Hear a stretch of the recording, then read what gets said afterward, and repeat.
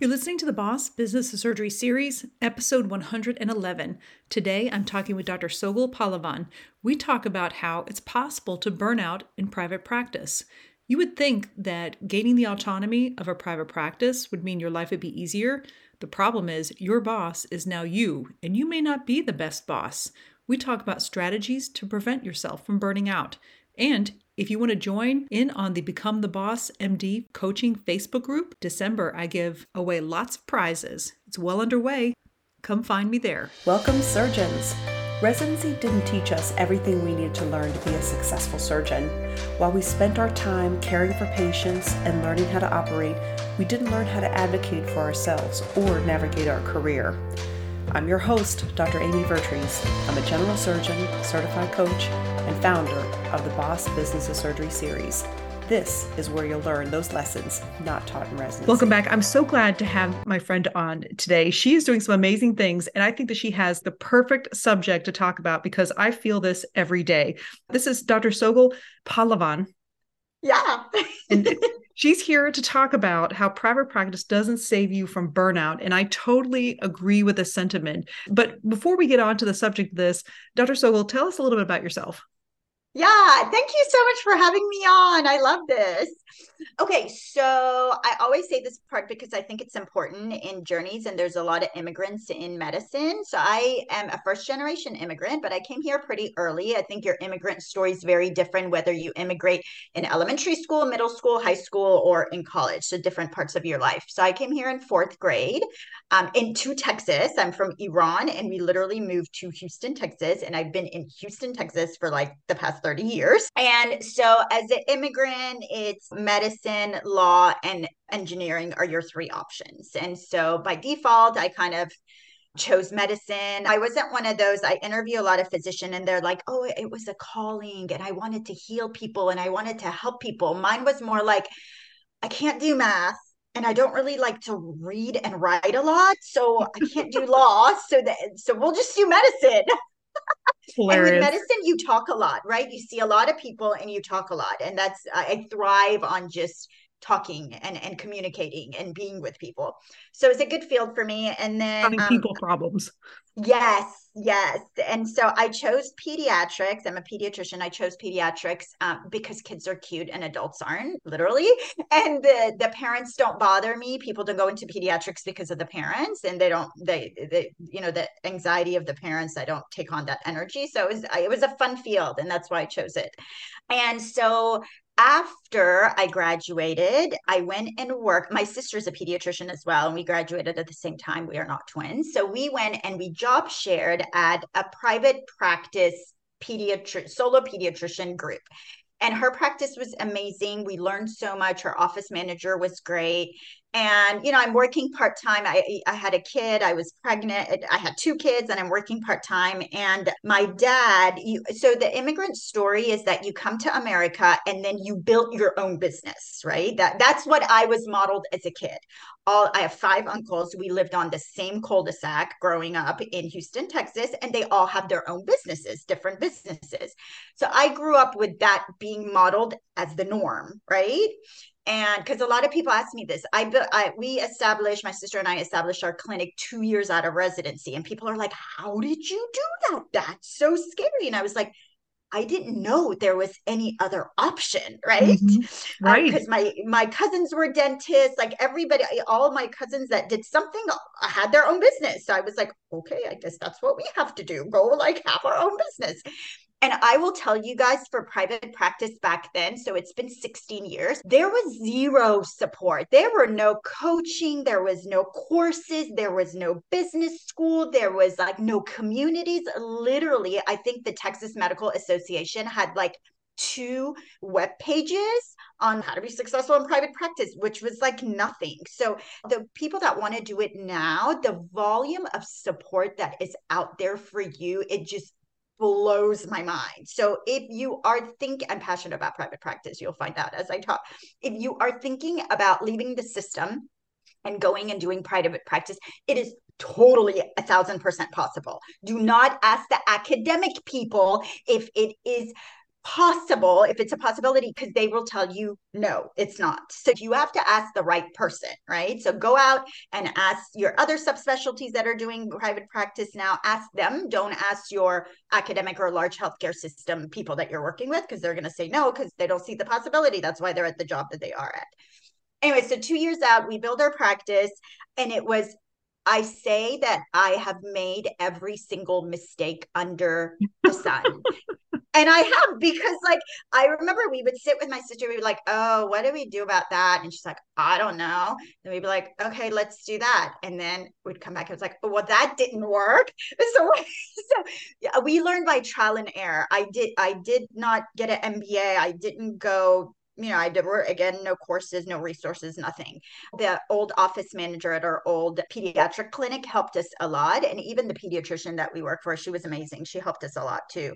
So yeah, so we started out with my sister and I, and we, after a year in private practice, we added on a nurse practitioner, and then now we're up to 5 MDs. We're up to 9. So it's like, I think 6 MDs, 1 PA, and 2 NPs. I don't know if that equals 9 or not, but anyways, so we're up to 9. We are different because we are in an underserved Hispanic community. So again, I want to say this out there. Everybody told us there is no way that you're going to be profitable serving the Medicaid community. So kids are Medicaid, adults are Medicare, right?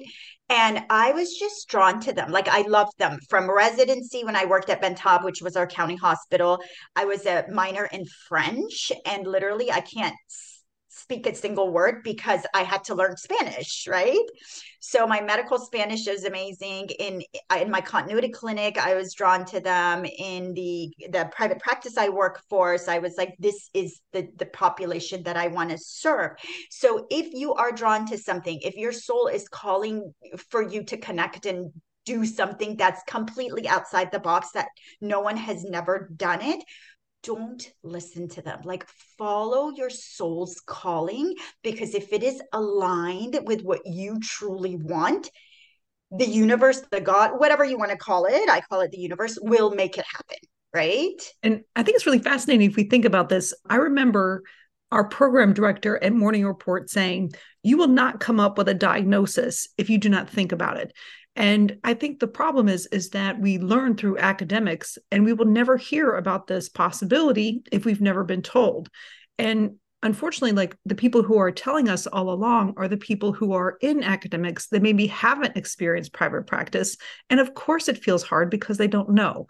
So they're not telling us any falsehood, but they're not recognizing the fact that they're not telling us what all experiences, because they just don't know. So of course it makes perfect sense. If your whole family are entrepreneurs, then it seems very reasonable that, okay, well, now I see that there's a possibility, there is a diagnosis on here that I can now think about, because now I know that it exists. So I definitely think that there is ability to be profitable. And I also do believe that there's a lot more drive. At least, I don't know, again, we're all limited by the circles that we're running in now too. Now, having been in a private practice for 3 years after creating it, I am spending a lot more time with people who are in it, who are interested in it. And so it's certainly, I mean, even my bias could be, who knows, but I see a lot more people interested in it. And after 3 years, I'm starting to identify some of the problems that I personally have, because I know, as we were talking about, a lot of people who are now interested in private practice are doing it to try to escape a terrible employer. And then you find out you too are a terrible employer. Yeah, totally. So that brings me to my burnout story, right? So I'm 46. So in my 40s, right? Probably 40, 41, 42, I checked off literally all the boxes, right? I had the doctor thing, the entrepreneur thing, the wife thing, the mom thing, the whatever, all the other things are that you want on your vision board, the house and the car and travel, all that. And I was like, why doesn't this feel good? Why do I feel? And my predominant feeling was just anger and then fatigue. tired, tired, tired, tired. So I was like, okay, I'm working too hard. I'm not sleeping enough. I'm running around with the kids. And at some point I was like, maybe this is just midlife. Like this is how every woman feels. But I didn't give up. So I started fixing my diet, fixing my sleep, all the things that you hear, cutting down to part-time, and nothing, nothing, nothing.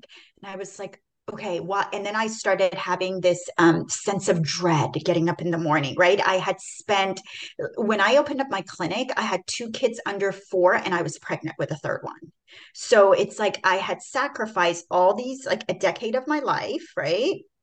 And I had built this profitable, very successful, a prominent clinic in that serves this underserved community, very purpose led, very passionate about what I do. And I was like, there's some discrepancy here. Like, what is going on? Why don't I feel good about what I have created?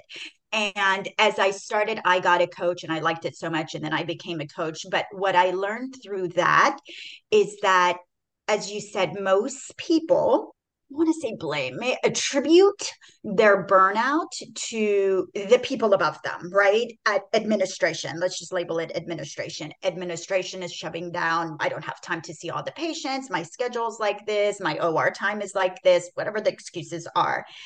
But I didn't have an administration above me. It was just me and me. And so I said, I was like, well, I can't blame. Is there Like, anything I more can't. frustrating than having a problem and having no one else to blame? That's very annoying. Yes. Yes. So, I blamed the insurers, right? I was like, oh, it's their fault. They're not paying me enough, right? Okay, I did that. I blamed the staff a lot, right? Oh my God, why aren't they competent? Why do I have to repeat myself 10,000 times? Why don't they show up to work? All the private practice narrative that we have. But so I did that for a while. But then what I really found out is that I want to call it like this manager that was in my mind, right? In my brain is the one that I needed to really go and connect with and understand and see why this manager part of me is literally beating me up every day. My predominant thoughts were like a provider would leave and it was all self-sabotage. It was your fault. You didn't say hi to her. Maybe you didn't give her the right PTO. Maybe you put too many patients on her schedule. It was just negative, negative, negative. A staff would quit. Oh, I told you. You looked at her this way. You didn't give her what she wanted. Maybe you raised your voice. Maybe you weren't. And like literally everything that happened in my clinic was my fault. Mm-hmm. That was what the manager part of me said.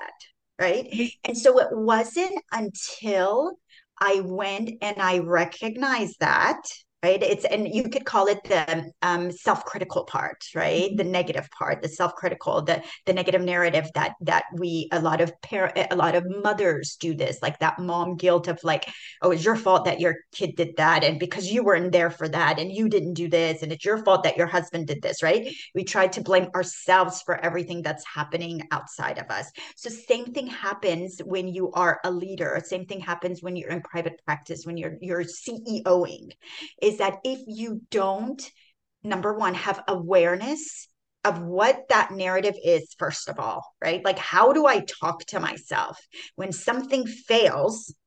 What do I think about that? Right. Mine was all blaming myself, right?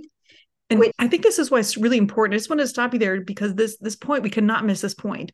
You mentioned that going part-time and taking time off didn't solve it. And I think it's really important that when you realize that the problem is our self-critical nature, taking time off doesn't help.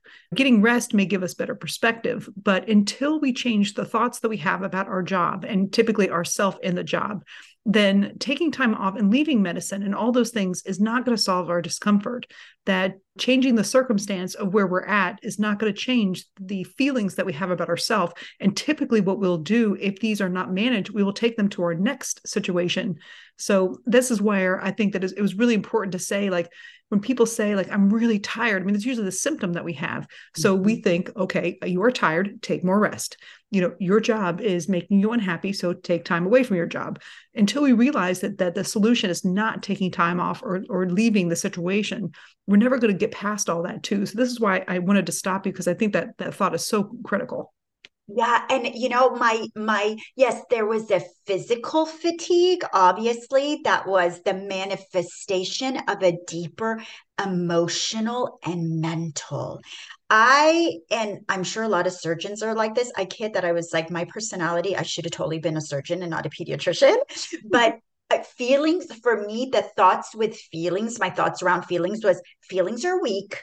Feelings are bad. Feelings hold me back from being successful, right? So I went for 40 years, 45 years, not processing any feelings. I had like the armor. Brene Brown talks about like the armor. Mine was a steel brick, concrete, 5 foot thick wall. Many of us can relate to this. Yes, that I had built. It was like a dungeon. Like I'm a very visual person. So when I do a lot of visualizations and meditation and stuff. So I would see myself in like a dungeon, like those old castles that they had, like where they would put their prisoners, like the tall tower dungeons. And I was sitting there. I do a lot of inner child work, like in fetal position, just scared as heck. And that's exactly how I felt, is because I never to this day it's still very hard for me to, I can identify my feelings, but to be able to process it's taken me 2-3 years to really get there. But I was always the fixer, like, okay, yeah, this happened, so let's fix it. Okay, it's okay, no problem. Like I never sat in the grief, in the sadness, in the hurt, in the disappointment, in the pain. So I carried 15 years of that, because in private, when you are building something and leading something, there's a lot of failures, there's a lot of mistakes, there's a lot of disappointment, right? It's you're not, you don't win without failing, right? It's just part of the process. So I had never processed any of that, so that took a completely emotional toll on me. So if you can imagine like a ton of like brick sitting on your shoulders and your body, right? You can't physically move because it's so tiring. And then the mental part was all that negative self-talk about, you didn't do it right and it was your fault and why didn't you do it this way? And the self-doubt, right? The self-doubt and constantly questioning myself. And what was really interesting for me, and I tell this story, and so I'm really involved in the pediatric private practice world, because we're not that many of them. So we have a big community. So when a couple of years ago, I went and I presented like literally my story in front of them, their jaws were just on the floor. They were like, wait, but like on the outside, you look like the perfect, right? Successful, like you're doing the mom thing and the entrepreneur thing and your practice thing. And I was like, but that's the message I want to get across, Yeah, is totally. that right? Is Yeah, that we present, it's like the Instagram image, right? We present ourselves right. like most people present ourselves on Instagram, but behind all those layers, behind that veil is true. It's another truth. And that's why I do a lot of these podcasts, because I want people to understand and know, because when I was in that position, I had a lot of shame. I was like, I'm supposed to be happy. Like, shame on you. You're so secure and you've done so much and you have an amazing family and your kids are wonderful and like the world is falling apart, but you have everything. So why don't you feel good? And there was no one out there for me to reach out to be like, hey, like there was no safe space for me to be like, listen, I know it's embarrassing, but I don't feel like, I have all this stuff, but I don't really feel good. Like, help me, Yeah. right? Well, I think the one concept, I think you really alluded to it, is that there's like different parts of us. I mean, that vision that we portray of us being successful and happy and achieving, I mean, that's true. There's that one. And then there's also the one of like, yeah, and I want more. And I wish I was doing better. And I'm also doing terribly. And I think, what is it, Walt Whitman, that says, like, I contain multitudes. Yeah. I mean, I think that's what I've attributed this to, is that, I mean, we're not lying about any of this. It's just that there's so many things that are going well, but then every now and then we just hit these ruts, like this part of me is not doing well.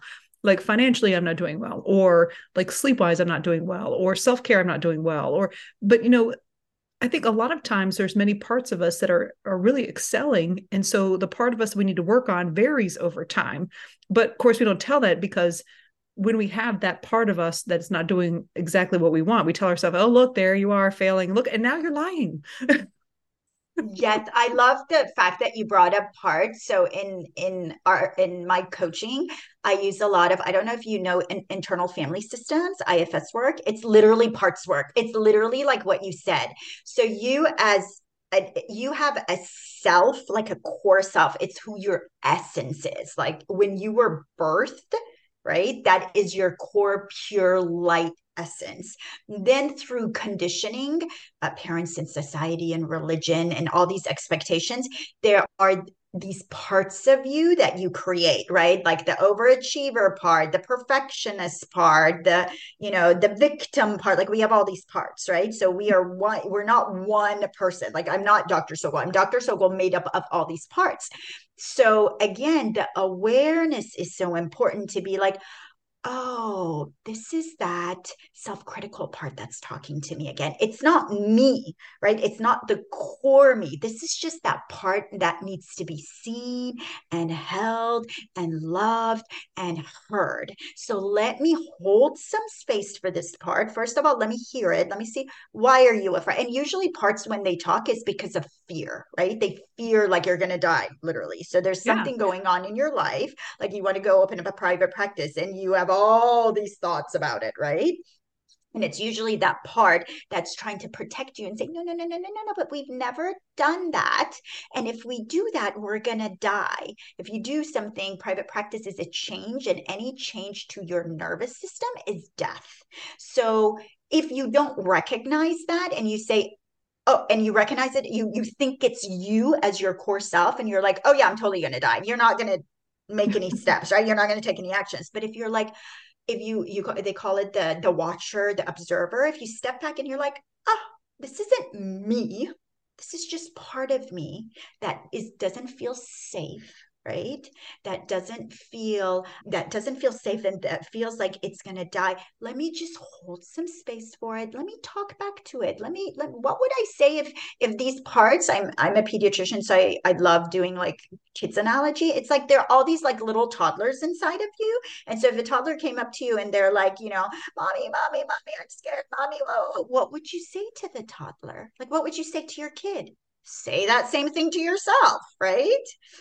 So yeah, so that's powerful work. The parts work is super powerful because it kind of it gives you a completely different perspective when you disassociate or kind of distance like yourself from this particular part that's acting up. Then you can look at it from a different like frame. We can look Yeah. at it from a Oh, different there's so perspective. many different examples of that too.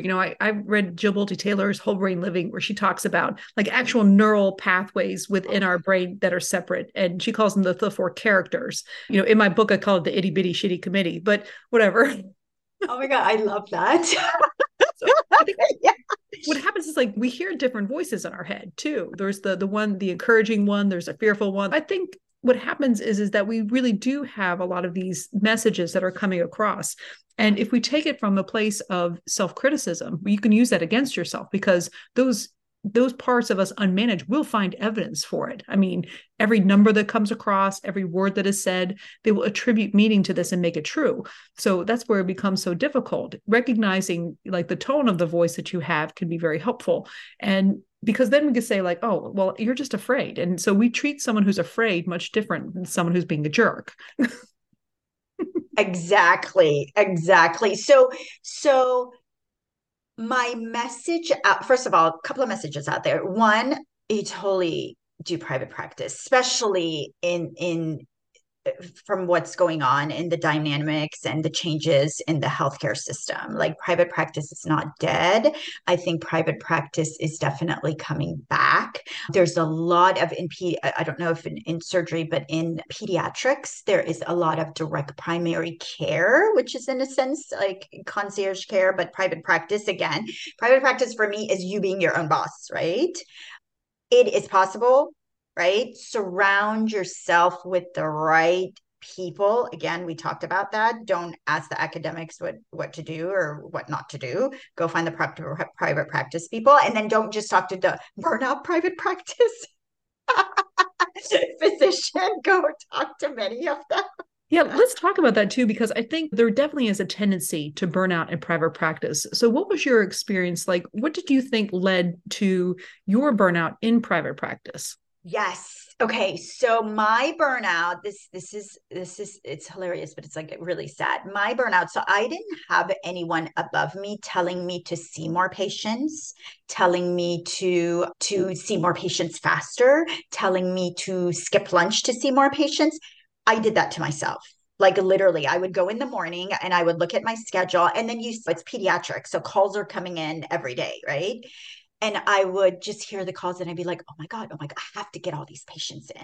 Like I'm their primary care doctor. I have to get these patients in. So I would shrink and overstuff my schedule. And then 11:30 would come up, and then my nurse would come up to me and be like, oh, well, this kid is a 2-year-old with fever of 103. Mom's really anxious. Okay, shove them in. So then my lunch would get filled up with all the same day work-ins.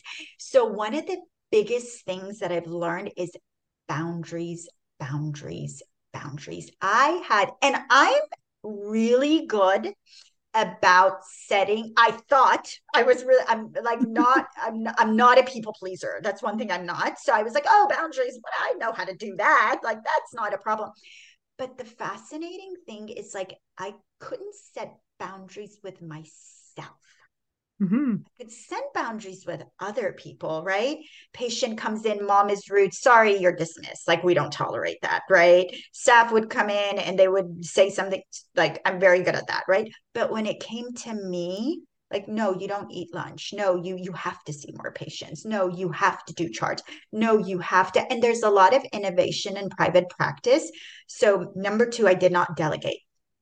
I was an overachieving, controlling non-delegator, which is a it's I a can't understand that at great, all. I have right, no idea. right, I can't yeah, no identify with idea, that. right, I'm right, just kidding. and Totally not. that's why we're in private practice, right? We're like, oh my God, we're gonna do it our way. It's amazing. I'm gonna like we see things from more of the forest and not the trees, right? So we can see operationally, we can see what's going on and fix it. But it's like, okay, you might be able to do that maybe for the first year or the second year, but you'll never be able to scale, right? Or have any time for yourself with those identity, like with those characteristics. That's what I always say. What got me here is not going to get you there. What got you here is what got you here. And then you've got to have some awareness, and you've got to pivot, and you've got to let go. So I had to learn to delegate. OMG, the hardest job in the world. Yeah, I mean, no one teaches us how to do that. I put it in my book, the Become the Boss MD, about delegating. I mean, there's lots more to it than I had even imagined. There's levels to delegation. There's, ways to do it. It's, working in your mindset before you do it. There's a lot to it that we're just not told. And I mean, I think that part is one of the main lessons that I learned in doing that, because I mean, it really is easier to do it yourself. It's just not Totally. sustainable. Yes. So once you give up, it's going to be hard a little bit until you learn it. And then it's never easy to give up control of stuff. But if you want to be sustainable, you have to find a way to do it. Yeah, if you don't want to be burnt out, right? Because you can make money. The problem is not money at all. The problem is not being profitable. It's that how we do everything because of the way we want to feel, right? So private practice, I want to have autonomy. I want to be fulfilled, right? I want to be connected, right?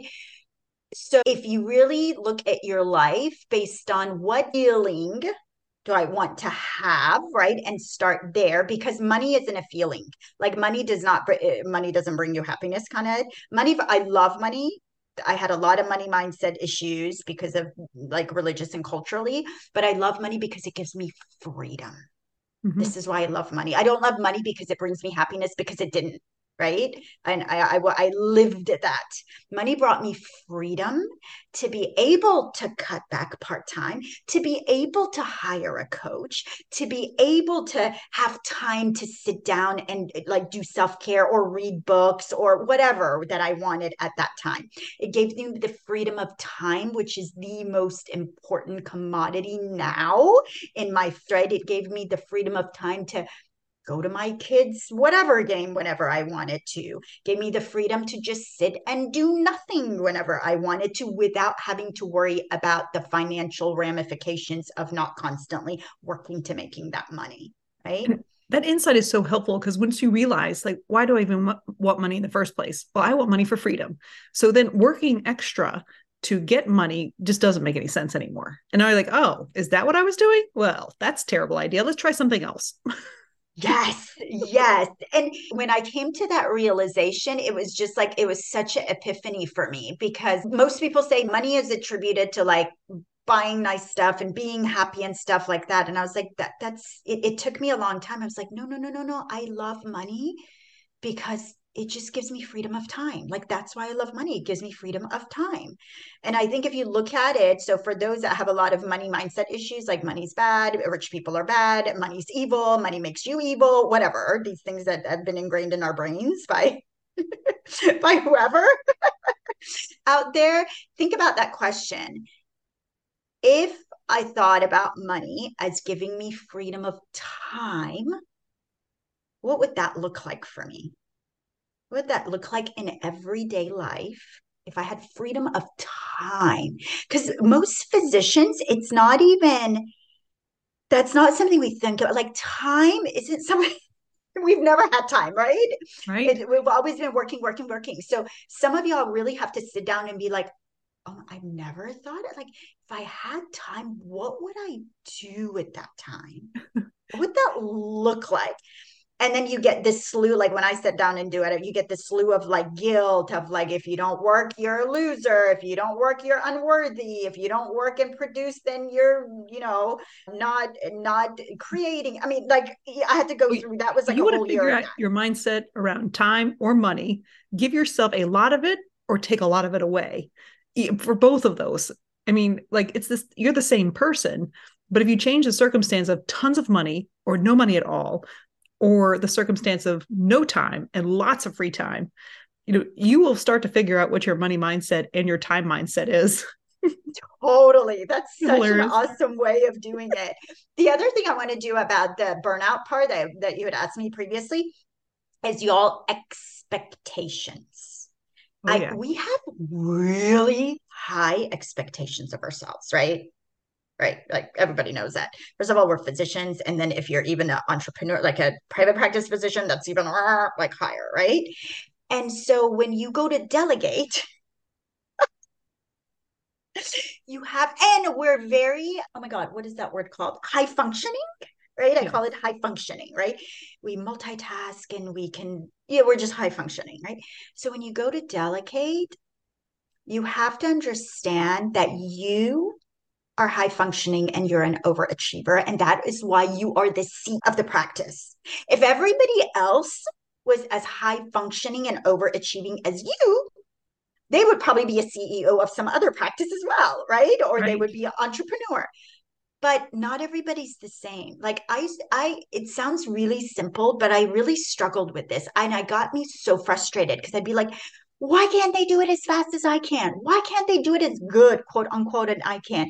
And when you think like that, you don't see the light and the strength and the superpower that your team brings to you because you're so focused on what they don't have that you don't see what they do have. There's a reason you hired them, right? If you're a competent CEO or if you have an office manager, whoever hired them, there was a reason for that. So really think about like, what does this person bring to this team instead of I want to make this person do things the way I did. I did that for literally a decade. Like that was a really hard lesson for me to understand and I still struggle with it. So I have to like be really intentional and be like, okay, how I would do it, but that's not how everybody should do it. Allow them, and then that kind of, you start to release the control, right? You start releasing slowly, slowly, slowly, and then you start seeing, like, some feedback and some progress and some action and some motivation from the staff, and you're like, oh, this actually works. When I don't control people, they actually are happier. So yeah, I completely understand about the delegation, is that you have to accept people for who they are. There's a couple thoughts that I had that really helped me in private practice. I do find that there's a ton of power in thoughts. So the thought that I had with private practice is I will make as few mistakes as possible. And what was really helpful about that is I allowed myself to make mistakes, and I planned ahead of time that I was going to be okay with having mistakes, and I would just try to do less of them. And that was one thing. And the second one is the perpetual, it's on the list. So when Oh my someone asked me for gosh. something and I felt the pressure to do it, I would say it is on the list, this imaginary list that we all know is never going to get done. I mean, so now I've discovered like a little bit more finesse behind that, is like, if it's not on the calendar, it's on this imaginary list, this floating list that who knows what's actually going to happen with this list. But do not trust me, because I don't trust me. If it's not on the calendar, you might as well just take it off the list. Oh my God, I love that. Yes, the perpetual to-do list in parenting, in lifing, in entrepreneurship, in doctoring, the perpetual list. Yes, and that perpetual list usually gives you a feeling of overwhelm, right? And then Oh in yeah. overwhelm, you could go into like beating yourself up and being disappointed and all that kind of stuff. Okay, let me tell you my favorite thoughts. And these are just not for like entrepreneurship or private practice, it's just like for life. It's okay. Yeah. It's My acceptance. Yeah, it's okay. Like, yes, acceptance. Yes, exactly. It's okay. Like, what we have here is totally okay. And my favorite is, nothing has gone wrong.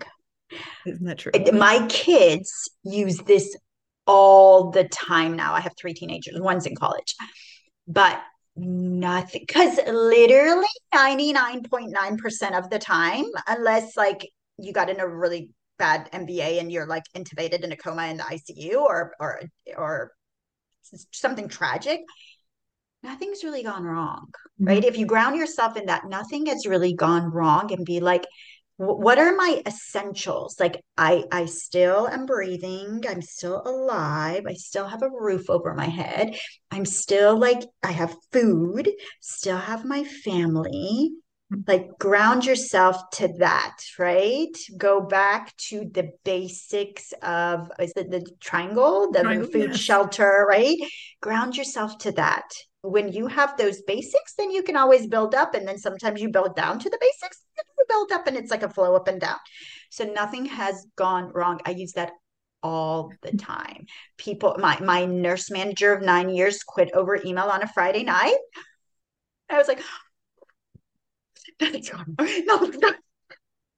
It's gone wrong. Well, Byron Katie, like the mother of all modern coaching, has this great book called Loving What Is.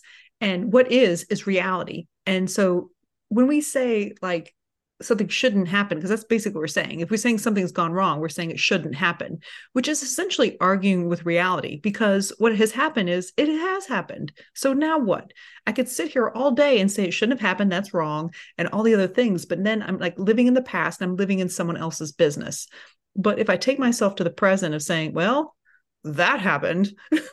Yeah, yeah, yeah. And then like kick and scream, right? Because I kicked and Yeah. screamed and I wanted to punch someone. And then I went into like a fetal position and started rocking and hyperventilating. Like, I let myself do that. And then I was like, now what do I want to do? Now what? I Now think what? that's probably the most powerful action statement. Now what? Yeah, now what? Like, now what? Now what do we do? What do we do? What do I want to do? How do I want to show up? And I think after a lot of time, you start to realize there's a lot of these now what things. And what we want is freedom, and what we want is control. And when we realize the freedom that we want is always there, if we attach it to a different meaning of money, then we're limiting our freedom. And if we're attaching ourselves to arguing with reality and not dealing with what's in front of us, then we're giving up control. So to get back to what the whole point of private practice is freedom and control. is to realize when we are sabotaging it ourselves. And once you see it, it's hard to unsee it. So then it becomes a little bit easier to do it the next time. And then we forget, then we have to remind each other. This is why you have to surround yourself with the people who tell you, remember how, this, I'm like, oh yes. I mean, I relearn these lessons all the time. Totally. And this is why. So, two things I want to say. So, if you had asked me what was the cause of your burnout, I would say it was lack of self leadership, right? Not that I'm a bad leader, right? If you don't learn to lead yourself, right? And I'll explain what that means. If you don't learn to lead yourself first, it's very hard to lead others. Mm-hmm. Private practice is all about leading. Being a physician is all about leading. Being a parent is all about leading, right? If you have a relationship with any other person, you're a leader in a sense. I think all humans are leaders in different aspects of their life with different relationships. So the self-leadership part is understanding thought. It falls into three different categories. Is your thoughts, right? What is my mind saying? What am I thinking? What are the narratives? So what are the stories I'm telling myself? All the blah, blah, blah, blah that you have in your brain, right? The second part is what am I feeling? A lot of nervous system safety. And I could talk about this for another whole episode. And this feeds into how you make decisions in private practice. This feeds into how you set boundaries or not in private practice. There is a whole lot of conflict resolution in private practice, right? These are skills that I've never heard of any of these skills, right? In medical school, right? And when you don't have nervous system safety, when you are stuck in anxiety and the freeze and the fight and flight or whatever stress response that you are in, you won't be able to take those actions that you have to take make the next step or take your business to a different level. And then the other part, I'm so glad we talked a lot about acceptance and surrender. The third part of the equation is you're on a soul level. Understanding that there was an expectation I have. The reality did not match this expectation. And so what do I want to do? I resist, if I push back, if I control, and how do I do that? What does that look like in me, right? When I resist, push back, and control? Or do I want to just let go? Do I want to just surrender? Do I want to just accept? And we resist and control because we don't feel safe, right? That's why people control. They don't feel safe. So do you have a higher belief other than yourself? Because sometimes I don't trust myself, right? We're humans and we're like, I don't really trust myself to do that. Do you have this higher belief of something, this power, whatever you want to label it as a power, I'll label it the universe, where you can trust it to support you when you can't support yourself, when you have not built that self-trust and that self-belief to support yourself, right? So you work on the mind, you work on the body, and you work on the soul. And when you align those three things, I mean, it's crazy the results you're going to get. It's not easy. It's work every day. It's being really intentional. It's really getting really uncomfortable in your body. It's really pushing yourself out of these comfort zone and looking, not being so narrow-minded, like your scope has to get a little bit bigger to kind of look around and be like, I don't know, do I have examples in the past of when the universe did something and it was totally out of my hand and it just fell into my lap, finding those evidences. And so that is what Dr. Parastu and I, which is my partner, that's what we are creating. There is a gap that needs to be filled in the business world. And that because every single business coaching program or program has, when you think of business, what do you think about? My team. I think about the people, which is usually my team, my clients, my ideal client, my patients, whatever. You think about marketing, right? How am I going to market? Now that I have this idea, how am I going to market it out there? Marketing and sales. You think about finance, how am I going to pay for all this, right? Where's that going to come from? But the thing that we leave out, which is so counterintuitive, is we leave the person that is the foundation of the business out of the equation, which is yourself. Like the CEO person, this person that's in private practice, like you, me, we leave ourselves out. And when I said we leave ourselves out, is because we don't know what our mindset is. We don't think about our thoughts. Like we keep saying the same shitty thoughts over and over. We don't process our emotions. We can't even identify our emotions. We walk around completely disjointed from our neck. Like our body is just like a mule that just kind of functions for our brain. Like that's what we use it for. So we leave our body out, and then we leave this bigger holistic like concept of like this universe that has this so much energy, that has so many possibilities, that has so many guidances, right? That it could guide you. So our coaching program only and solely focuses on this gap in business coaching. And it's all about the self as the CEO. It's all about the self leadership. How do I show up every day? What do I think every day? How do I feel every day? What's my bigger picture? How is the universe helping me to bring whatever this mission I have in private practice to life, to like, right? And so, and I think one of the reasons we do that in medicine is because we've always been told, heal the others, take care of the others, take care of your patients, sacrifice yourself. The spotlight has always been on them. And so now we're putting the spotlight on us.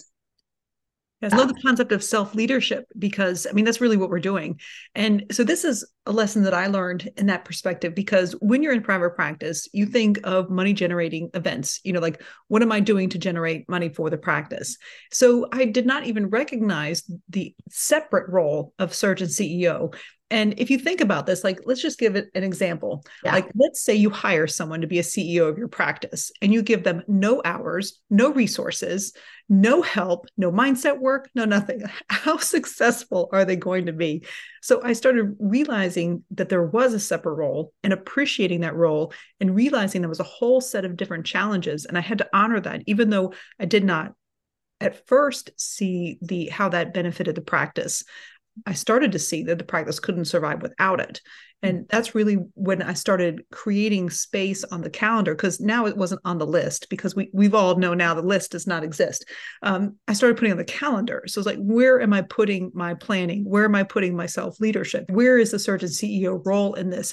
And in this purpose planner, that's what I use. I use a purpose planner. You identify 6 roles that you're doing. And so now I separate those roles.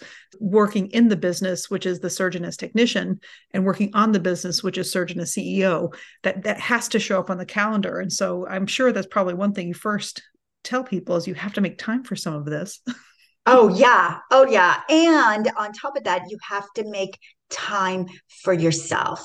You have to make time for yourself, whatever that looks like. That was the hardest thing. And I think that's the hardest thing for all physicians, especially if you're in private practice, because you don't have time. Like literally, you have to be the employees. Like, now let's not give them any money or time or effort, make them work all the time. Yes. And would they ever come back to work? Yeah, that's exactly. And then you wonder why you're burnt out after like whatever 5-10 years, and you're like, oh, what went wrong? I don't know. When we realize where the employee, the technician, and the CEO, we start realizing that if we identified ourselves separately from these things, we would fire us. Yes, we would totally fire us. Yeah, exactly. And so that's what we are bringing to the space. That's what's really missing from the space. And even if you're not a CEO, you can do this. Is parenting. Self-leadership helps in parenting, right? Parenting makes you so much better of a doctor, surgeon, CEO, all the things. Yeah, you have to think of somebody else. Yes, in your other relationship, if you have a partner, it helps in your marriage, it helps in your anything. You've got to be able to understand who you are as a person first, and fill your own cup and show up as your true authentic self, not your socialized self, not what people tell you should do, or not what you've been conditioned to do, but as your true authentic self. And when that happens, then you come to work, you show up in life with more clarity. You're not constantly, should I do this? I don't know what to do. I'm so confused. I'm just kind of stuck, right? Those are the things you hear. You show up with curiosity. What does that mean? You show up with curiosity. Next time you fail, it's not like, oh my God, it was my fault. It's the end of the world. Like, that didn't work. Let's see what didn't work. Let's kind of look around. Let's see what other options are. That's curiosity, right? That hiring didn't work. Oh, wonder. Let me go back and see what didn't work. Let me ask my team. Let me see. Right? You get help, right? You show up with confidence. When you know who you are and you're grounded in who you are, you don't keep going outside of yourself. Yes, experts are great, podcasts are great, like all these things are great, amazing. But at some point, you've got to trust yourself. You have to tap into your intuition and be able to hear that voice as well, along with the voices of others. You should be hearing your intuitive inner wisdom more than you're hearing your podcasts and books and your coach's wisdom, right?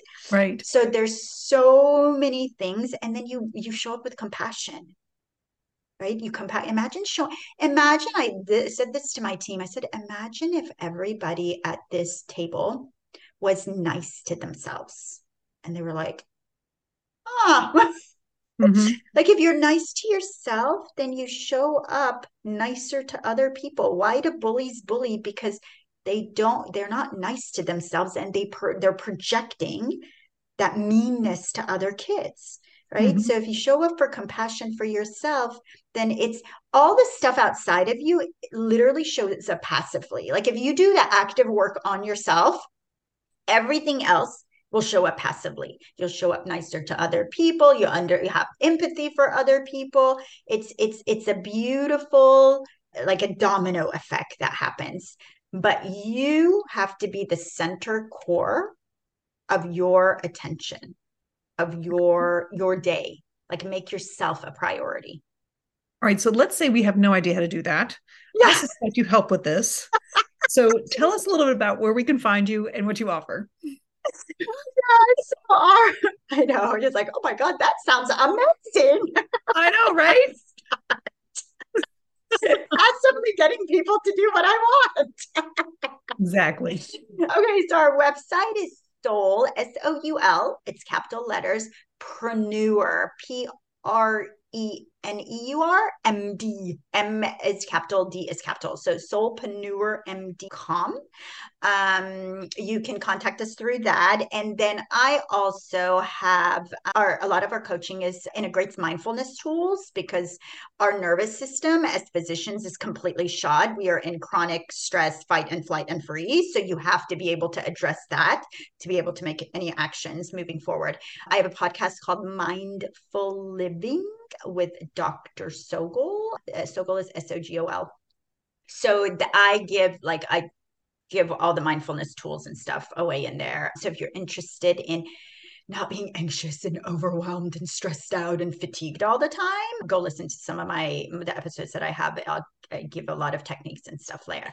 If you are interested, if you are wanting to pursue a private practice, and this is not even private practice, this is self-leadership in the academic role that you have, right? If self-leadership in the parenting role that you have, then go to our soulpreneurmd.com. And our next cohort is starting January 2024, but all the information will be on the website. That sounds great. Well, thanks, Dr. Sogol, for coming on and sharing all this wisdom, because I definitely think that private practice is the way for freedom and control, but it does come with some cautions. And I really think that you did a great job of telling us what those are.